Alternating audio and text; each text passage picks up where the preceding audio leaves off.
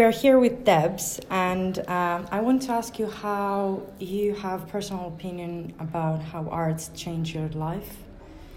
Yeah, it was just by chance really that I picked a leaflet up when I was at crisis point. I'd never done art before. I don't know why I picked the leaflet up, but that leaflet changed my life. It gave me a focus and gave me hope, meaning and purpose, which is something I felt the current mental health system hadn't given me. And how long ago was that?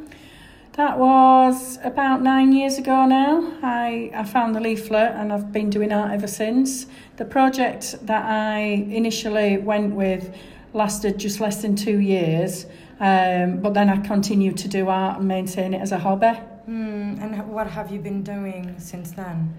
Well, painting-wise at the moment, I don't do very much. I'm doing a master's degree on mental health recovery and social inclusion, which is fantastic, and it's specifically for people who have lived experience of mental health. And when they say they want the service user perspective, they mean it, which when I've worked in quite a lot of fields, they say it and it's just a tick box exercise.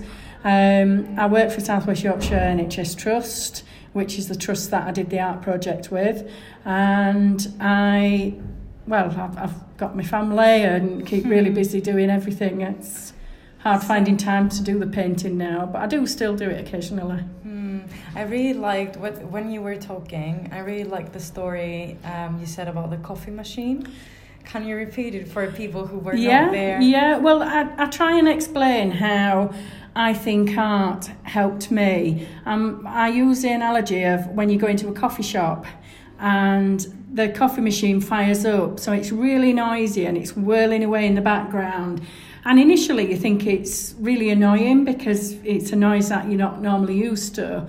But then after a while, that noise blends in the background and you forget about it. And then it stops and you realise just how noisy it really was. Doing the art project allowed me to realise my mind was a racing track. And because I've had mental health from a young age, I didn't know it was there. I hadn't realised that it needed to stop. I hadn't realised that it was as busy as it was, but the art allowed it to stop, which made me want to keep continuing with the art. I wanted to do more of the arts because I wanted this racing track brain to suddenly stop, and the arts did that. And by stopping it, one, it made me aware it was there in the first place, which counselling and medication, yes, they helped, but they never allowed me to be able to take control, whereas art did. Art allowed me to control my mind and control my illnesses, because I still have the illnesses. They haven't magically vanished, but I've learned to deal with them in a very different way, that I'm in control of my illness now rather than it controlling me. And how do you think that your personal experience is associated with the general wave of social prescribing? Well, I'm one of many people who I know this project, arts and creativity and social prescribing works. I work with people who do this day in, day out. I see the benefits of it, and not just from my own personal growth, but seeing their personal growth as well. Because I think it's important that other people saw me growing and changing long before I noticed myself. And I'd say I only started noticing after about a year, whereas the other artist at the art school that I was at noticed after the first term. Really? Yeah. There were only slight changes, but they noticed after then. Maybe from a subjective and objective, point of view, it's kind of different. Yes. And like I say, I never expected an art class to not only save my life, but transform it beyond anything I've ever thought possible. I was a service user on 21 tablets a day. Wow. I was doped up on medication. I was bedbound a lot of the time. My children were my carers. I had no quality of life. I had no existence. And here I am now. I mean, I've been to some fantastic places, Buckingham Palace, Clarence House, World Health Organisation, things I never dreamt of.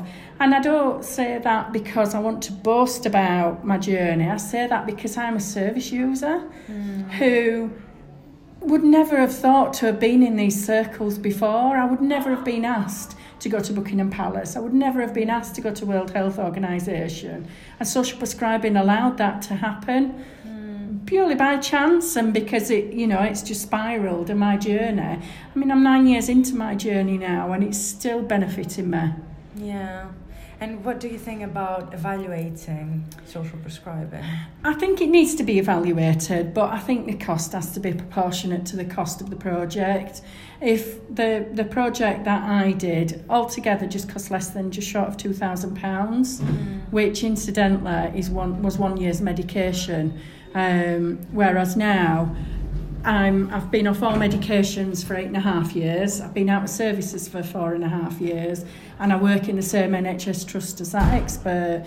So I do think it needs to be evaluated, but I think it has to be evaluated in a way, according to the cost of the project.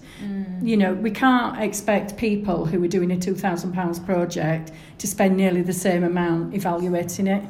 Yeah, and you said something evaluating psychologists, psychiatrists. Yeah, from a mental health perspective, I think if we're asked to evaluate social prescribing, let's make it a plain, an open playing field. Psychiatrists should be evaluated, psychologists should be evaluated, and again, proportionate to the cost, because they cost a heck of a lot more than any social prescribing ever would. So let's put the percentage. If we say, right, this art class, 10% of your budget has to go to evaluation, let's have 10% of the psychiatrist's budget. Let's have 10% of the psychologist's budget, just to make it equal, so that we can see what really is effective and what isn't.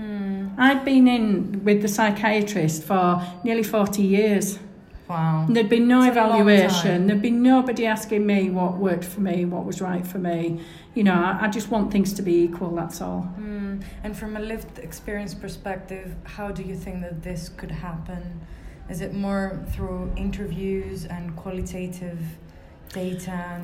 I think there's got to be, again, I suppose it could be quite controversial. There's got to be lots of different methods.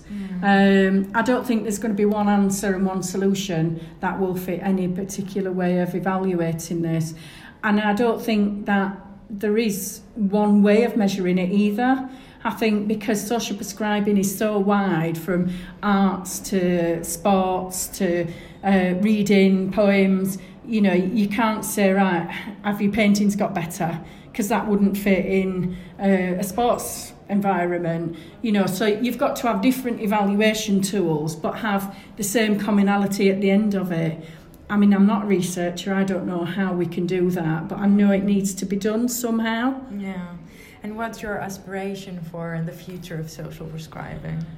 I want everybody, whether they've got mental health, obviously I work in mental health, but I want everybody to be able to have the choice, to be able to have the option of a social prescribing.